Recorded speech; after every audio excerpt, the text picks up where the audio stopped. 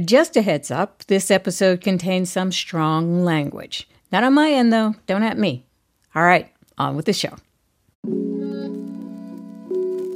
This is Code Switch from NPR. I'm Karen Grigsby Bates. And I'm Dua Lee Sai Kao Tao, Shadow of the Moon. Nyajong. Fem, remember last year when we were saying, ugh, this year, can't wait for 2021? There have been some improvements, some light in this pandemic that we are all trying to live through. For instance, a lot of us got into cooking. Many of us spent more time with our loved ones, and a lot of us went out and got pets. And we watched a lot of TV. I hate to admit this, but in my hours of darkness and isolation, I watched all 5 seasons of a Turkish TV series on Netflix called Resurrection Ertugrul.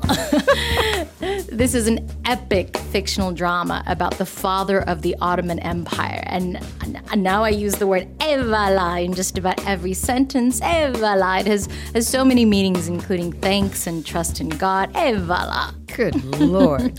Well, Team Code Switch has a lot to share about the stuff we've all been watching, because this year there are a bunch of shows that actually had a lot to say about race, culture, and identity. In a minute, we'll hear how a new show, staffed almost entirely by Native Americans, gave us a way different view of Indian life than the stereotypes usually do. Hell no, not an owl! Oh my God! Yo, that's not a good sign. Also, a delightful comedy about a Muslim women's punk band and a unique children's series that haunts ghosts in old Los Angeles. Hi, I'm Zelda, and welcome to City of Ghosts.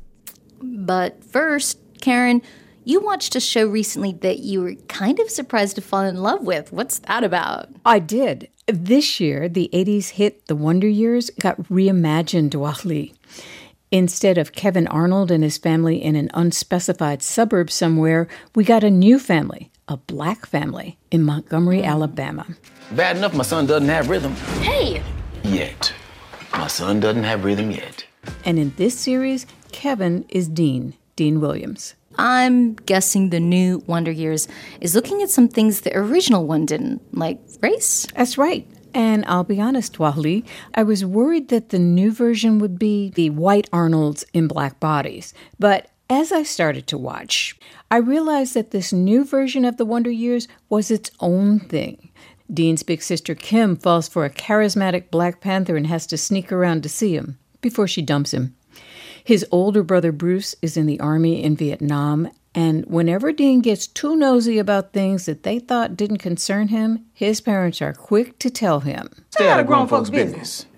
I think most cultures have a similar saying about how kids don't need to be concerning themselves with things the elders are trying to figure out. Like in my Hmong house, it was always, this is for adults only. But in this new Wonder Years, Karen, what's your favorite moment so far? My favorite episode so far is centered on Lillian Williams. Lillian is the mom in the family. Everyone adores her, but like a lot of moms, she gets taken for granted.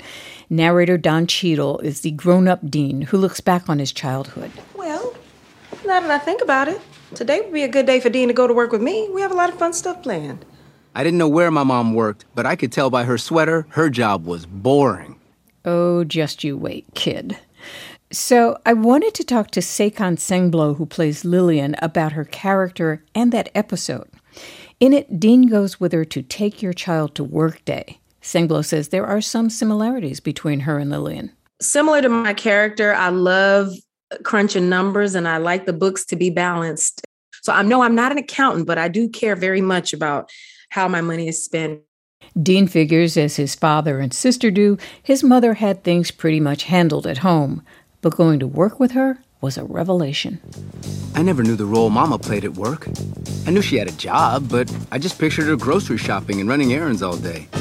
She ran that place. People listened to her. People had to listen to her. Although that had a price. Lillian was a senior accountant with a master's degree at the State Treasury Department, the only person there with those credentials. So she had to gently step around male egos, most of those egos belonging to white males, to do her work. Sengblo sees it this way. Sometimes you got to play the game, you got to play a game. So I think she's just like, let me play this game. I will say this, though. I think it must have been exhausting in that era, as much as it requires finesse in how you talk to people and how you deal with people at work. Especially when, like Lillian, you are the only Black executive. Dean saw the fine line his mom had to walk. You're not going to go to the cafeteria with the other account execs? They don't want to eat with me. What about the secretaries? They have other things to worry about. I guess for a Black woman in the position my mom was in the 1960s, working mom meant you didn't have a place at anybody's lunch table. But it didn't slow her down, and that made her even more of a hero to me. Dean started the day kind of clueless about what his mom did, but by the end of it, he had huge respect for all she's balancing. Sekan Senglo says in a lot of ways, 1968 Alabama and what Lillian was dealing with isn't so different from what we're seeing in the United States right now. You can't deny the growth and the change and all the wonderful things that have happened and the abilities that people have to live their life freely and enjoy lifestyles freely. But it's certainly been a mirror for sure, and really uncanny how similar the eras are, considering how much we think has already changed. That is not the wonder years I remember from the 80s. Exactly, Dwali. It's focusing its stories and a lot of American history through a Black family's eyes, and that's something we don't see very often.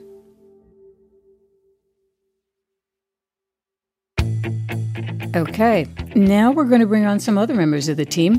Dwali, you spoke to Code Switch producer Kumari Devarajan about a show she loved. I did. How's it going, Kumari? It's good. It's so good to be with you. I've missed seeing you at NPR West. I've missed seeing you. For those of you who don't know, Dwali used to sit directly behind me, so I really miss turning my chair around and looking at you working so intently while I was distracting myself and others. Well, Kumari, what TV show were you binging this year? I was watching We Are Lady Parts. It's a musical comedy about a punk band in London that is made up of all Muslim women. We Are Lady Parts. Here's a little something we thought you might like. Excellent. I'm excited already. I miss live music. What drew you to this show? Well, what felt really different about this show was, so obviously it's a whole new frontier when it comes to representation on screen. But usually when I see shows that are one of a kind in that sense, they feel kind of like dumbed down and pandering. Like they're trying to check boxes or trying to appease a really broad audience, maybe? Yeah, exactly. And in contrast, We Are Lady Parts felt so authentic. The jokes were really sophisticated and high level, and they felt kind of insider-y. As a viewer, I appreciate that. And you're right, you don't see that a lot. So what happens in the show? Well, I'm going to have one of the actresses answer that. Her name is Anjana Vasan. The story of Lady Parts is from the perspective of Amina, the character that I play, and her journey with joining the band. When we first meet Amina, she's very bookish and she seems very, straight-laced. But she seems like the furthest idea from punk. But she's secretly a genius guitarist. Oh, so hang on, you are a guitarist? She's a guitarist. Play something. I don't play, I just teach. You've got a play to teach.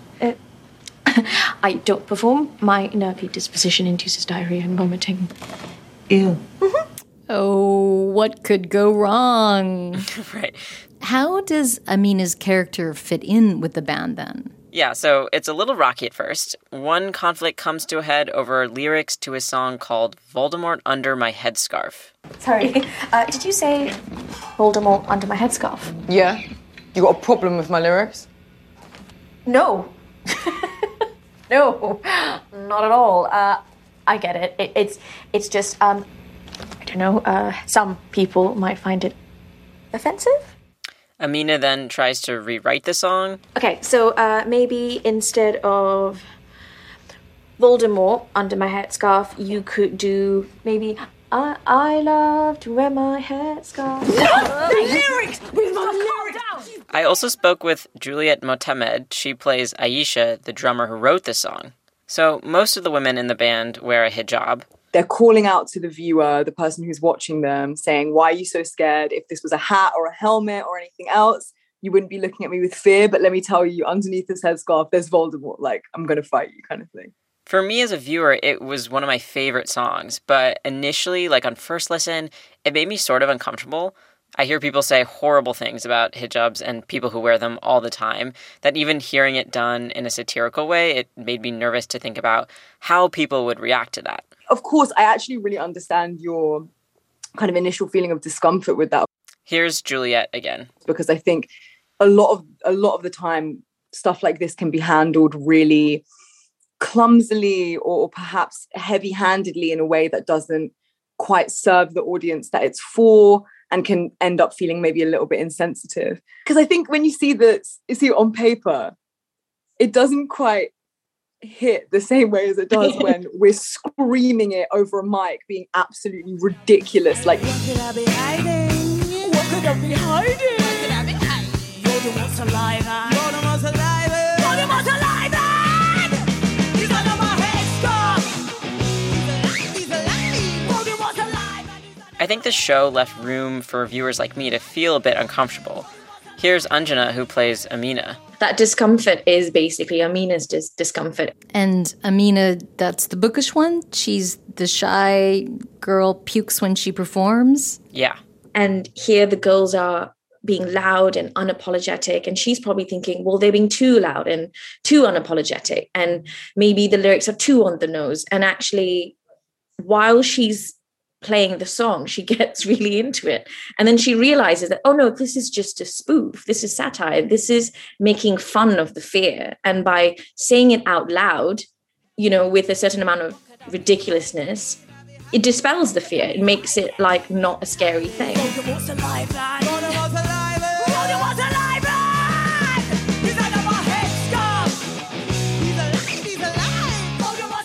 Thanks, Kumari. Thanks, Dwali.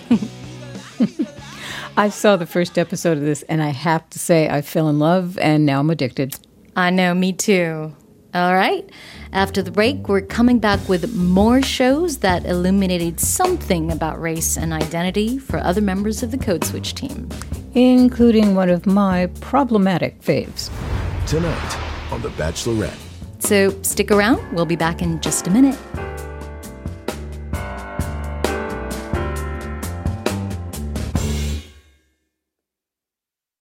This message comes from NPR sponsor Yogi Tea. For a delicious way to start your day, steep a citrusy cup of Yogi's Sweet Tangerine Positive Energy Tea. Blended with invigorating yerba mate and bright and delightful tangerine, this energizing blend helps to uplift your body and mood. Support your well-being with Yogi Tea.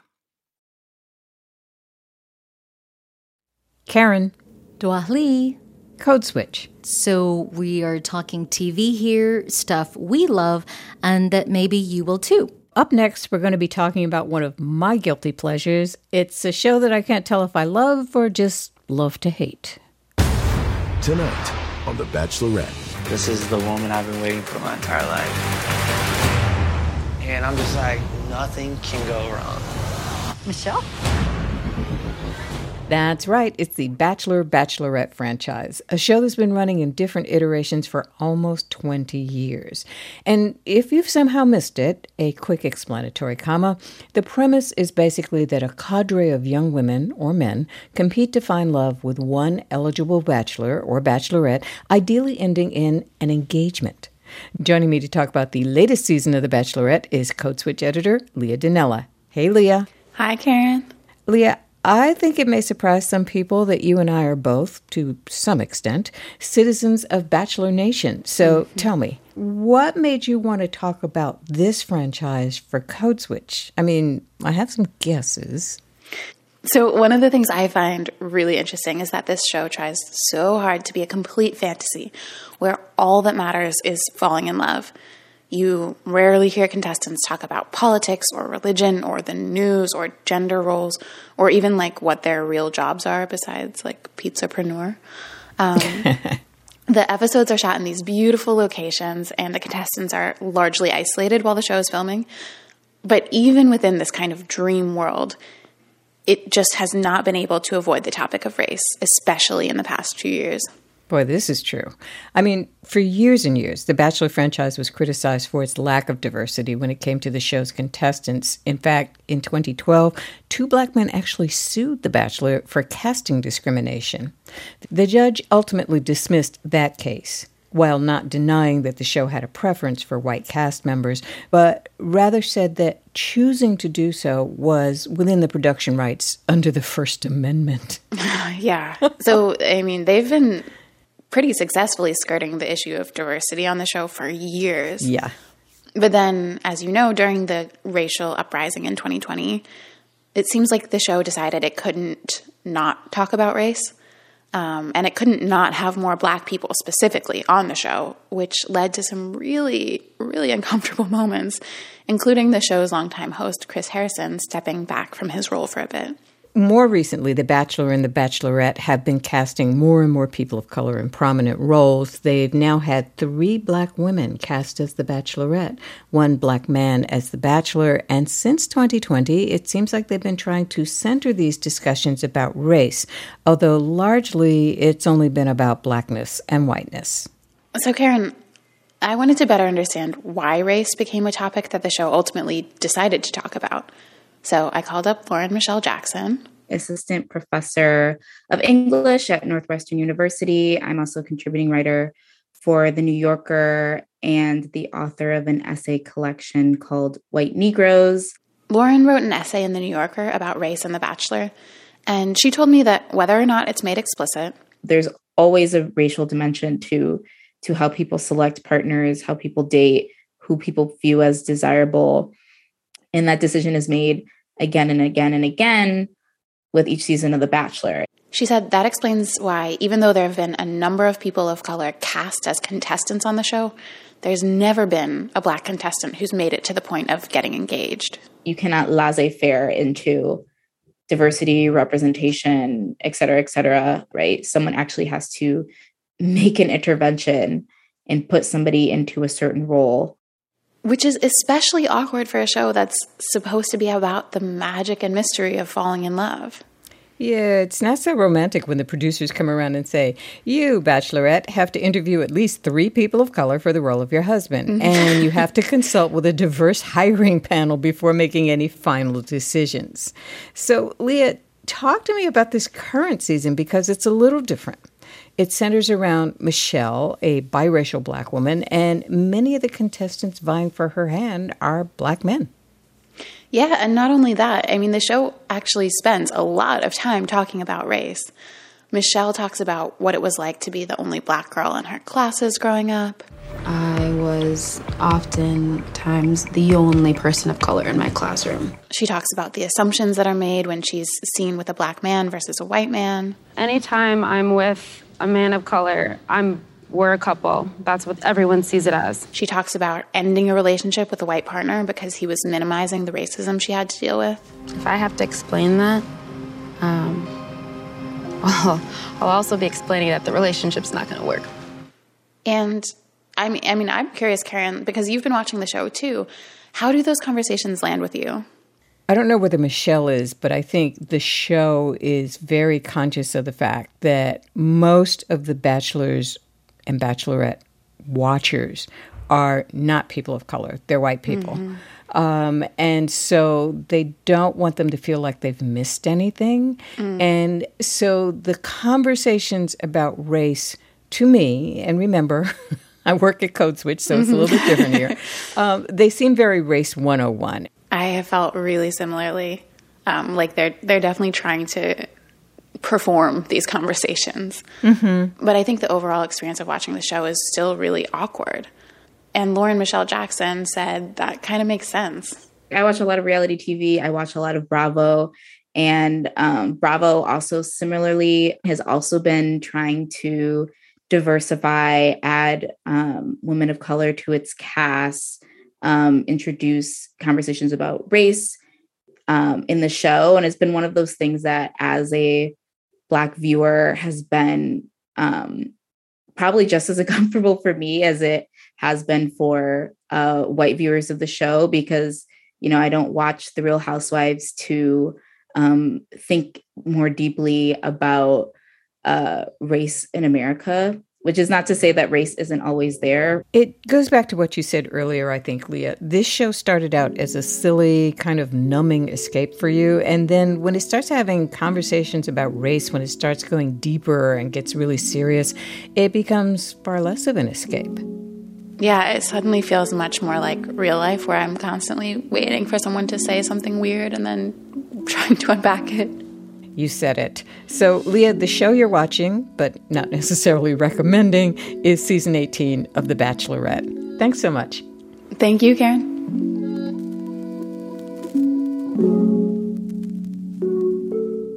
Now to one of the best series this year, in my humble opinion, Reservation Dogs on Hulu.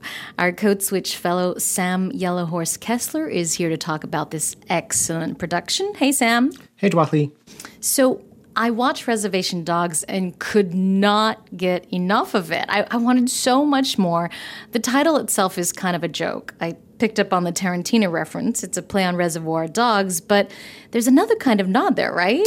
Yeah, res dogs are a real phenomenon on reservations. They're like these scrappy, wild dogs that roam about without a proper home, and they have a real charm to them. And so that kind of describes our protagonists as well, 4 native teenagers in Oklahoma who think of themselves as modern-day bandits. They're trying to commit enough petty theft to buy their way out of the res to California. There's so much I loved about this show. And the writers and the main cast are entirely indigenous, right? Yeah, and so I was interested in talking with someone who has a hand in both of those, and one name stuck out in particular. Hi, my name is Dallas Goldtooth. Dallas is an actor in the first season of the show, and he's a writer on the second season. And he made it clear that Reservation Dogs is all about showing people a side of Native Americans that they rarely get to see on TV. We're well aware of how the outside world sees us, and Native American people, they see it as a monolithic culture that is like, you know, the topless warrior on top of a horse spewing out wisdom left and right.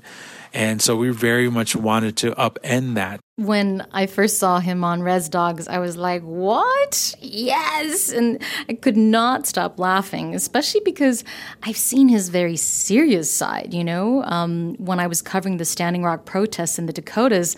And then he was a different kind of force. So seeing him so exaggerated, that was just priceless.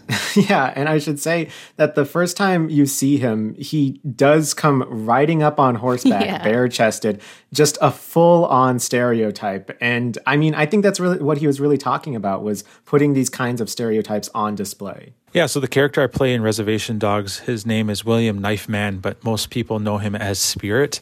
He's a spirit. He is a person that once existed in the late 1800s and died at the Battle of the Little Bighorn. I didn't kill anybody, but I fought bravely. Well, I didn't actually fight. I actually didn't even get into the fight itself. But I came over that hill real rugged, like, I saw Custer like that. That yellow hair, he was sitting there. Son of the morning star, that guy right there. Fuck, I really hated him. So I went after him. But then the damn horse hit a gopher hole. Fucking rolled over and squashed me. I died there. Every scene that Goldtooth is in, I mean, it just has me laughing out loud. There's so many good characters in Res Dogs, though, and I'm curious, what drew you to Dallas Goldtooth? Honestly, because I really loved his character this season, just as you did. And I wanted to talk to him about that. But also, Dallas has kind of an amazing resume. He's an activist, a writer, an actor, and he was in the indigenous comedy group, the 1491s. The 1491s is this crew out of Minnesota, and all 5 members, according to Goldtooth, are hardcore Prince fans. So, as he explains, party like it's 1491, you know, the year before it all went to, well, you know, Columbus arrives. They have this great video about an Indian store where Dallas plays a similar character to the one we just heard. I had to go on a vision quest and ask for the raccoon spirit to come to me. I humbly put out tobacco for him, and when he came, I killed him. So before, he was performing comedy for indigenous audience, and now he's working on a show for FX and Hulu. I'm guessing that's kind of a different audience to play to. I thought so too, so I asked Dallas about that. To be absolutely honest, in my experience in the writer's room thus far, is that we actually spend very little time worried about how non-Native people are going to perceive the show. Like, the vast majority of our time is spent on, are we telling a good story? Are we actually being very smart and intelligent and not taking our audience for granted and make sure that, we're giving them a smart show? And what I actually loved about Reservation Dogs is that the writers were so unafraid to make jokes that only appealed to natives. It felt so good at certain times to be in on these jokes. Did Dallas have any moments in particular that he loved from the show? Yeah, we actually both had the same moment we really loved. Here's Dallas again. The sequence when they go visit, when the Reservation Dogs go to visit Uncle Brownie and they encounter an owl. Yeah, I'm not going to the door. Hey, Uncle. Oh, fuck. Hell no, not an owl. Oh, my God. Yo, that's not a good sign. I love that so much because it's such like it's like an inside joke. Like, folks not all Native communities have taboos. But there are some commonalities between certain tribes, and like the motif of owls is a common one, enough to where that joke really resonated with a lot of people. So true, so true. Well, that's Dallas Goldtooth talking about Reservation Dogs. Thanks for bringing us this show, Sam. No problem, Dwali.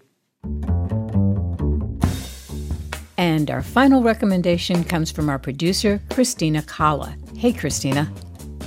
Hey, Karen. So I know you really like animated series, and you brought us one today, right?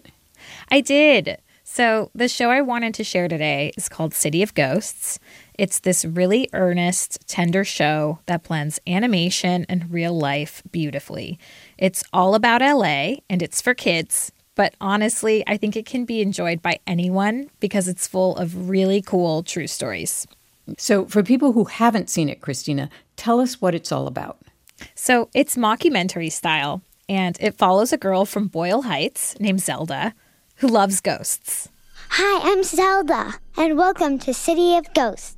She has a ghost club that's a bunch of kids from around LA that go around looking for ghosts to record their stories. That's creator Elizabeth Ito. She's the show's director, she's an animator, and she's an LA native. You know, I recognize the animation from her previous work, Adventure Time. Mm-hmm. That was a huge hit with kids and with grown-up critics. But, Christina, why a ghost club? So there's a few reasons for that. For one, it was inspired in part by an incident when Elizabeth was 6. One night, she got up to go to the bathroom, as one does sometimes. Yeah. And she saw her great-grandmother's ghost. When I was sitting there, I thought I saw this foggy shape in the hallway, and so I just called out to my parents, somebody help me, there's a ghost out here. And my dad shouted back, it's fine, go to bed. And so I did that. And then the next morning he asked me basically oh, so you saw a ghost in the hallway? And then he said he saw it too earlier in the night, and he didn't get up to help me because he was scared. Her dad's no fool. I would be scared too. Same. And even though she's an adult now, Elizabeth has kept thinking about that moment and how she reacted. I wish that wasn't my response because, when I think about it with, my great-grandmother, I loved my great-grandmother, so I would love now if I was able to talk to her and find out more about her life. For the show, she was also looking for something where a kid could be seen as more of an expert than an adult. If there are ghosts, I feel like that's why kids see them a lot, because they're open to it and they're open to understanding why something might be there. Which makes perfect sense. So who are some of the ghosts Zelda and the Ghost Club meet? I mean, since it's set in LA, I'm guessing there are some really cool ones. There absolutely are. There's a jazz drummer in Leimert Park, an alebrije who likes Korean barbecue. I mean, who doesn't? A punk ghost who loves drinking her daughter's coffee and gets hype on the caffeine. And one of my favorite episodes is about the Tongva. There's this kid, Jasper, who is Tongva and comes to the Ghost Club for help because he's hearing this voice and he wants to figure out where it's coming from. Along the way, he and the Ghost Club meet this guy, Mr. Craig, who is also Tongva and who helps guide them. Tongva? What's Tongva? Tongva is a name that we use today, the indigenous people of the Los Angeles Basin. I have ancestors that come from all over the world, but the ones that I'm very connected to are the ones that come from this place. And for us, the Tongva, there's an extension to that because we also consider some of these first people in our stories, these non-human people, our ancestors as well. Whoa, like lizards? Or clouds? Or roly-poly? Where does the show get inspiration for who these ancestors and ghosts are going to be? Yeah, so since the show blends animation and reality, the adults that the kids are learning about and learning from are all real people, and these are their real stories. So when they talk to the Raven, they're learning about the Tongva from Tongva writer and activist L. Frank Manriquez. Or there's an episode where they learn about LA punk icon Atomic Nancy, and Nancy Sakizawa is still alive, though she plays a ghost. Her parents owned a punk rock cafe called the Atomic Cafe in Little Tokyo. Here's Elizabeth again. That's how people and kids specifically learn the best about the communities they live in. Like, they learn about what used to be in their community by, most of the time, I think it's like asking adults.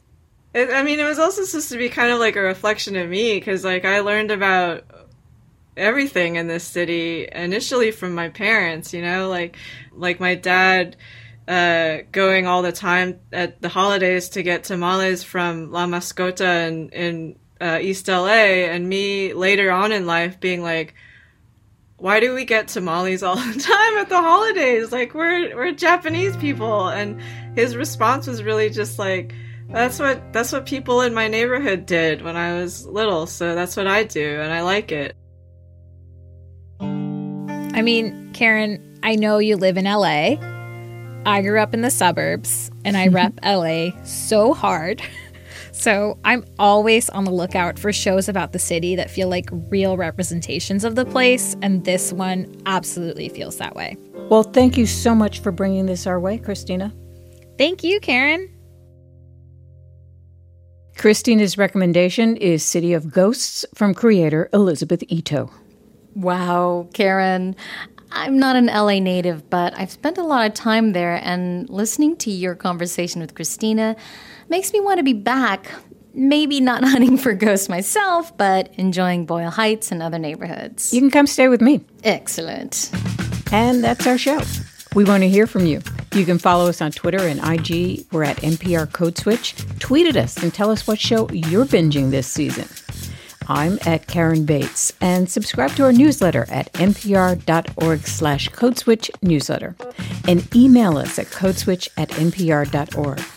This episode was produced by Kamari Devarajan. It was edited by Leah Donnella and Steve Drummond.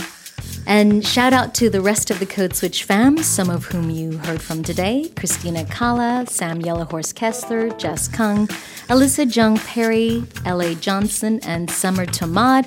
Our intern is Asia Drain. I'm Dua Lee Sai Kao Tao. And I'm Karen Grigsby Bates. Nyojong. See ya.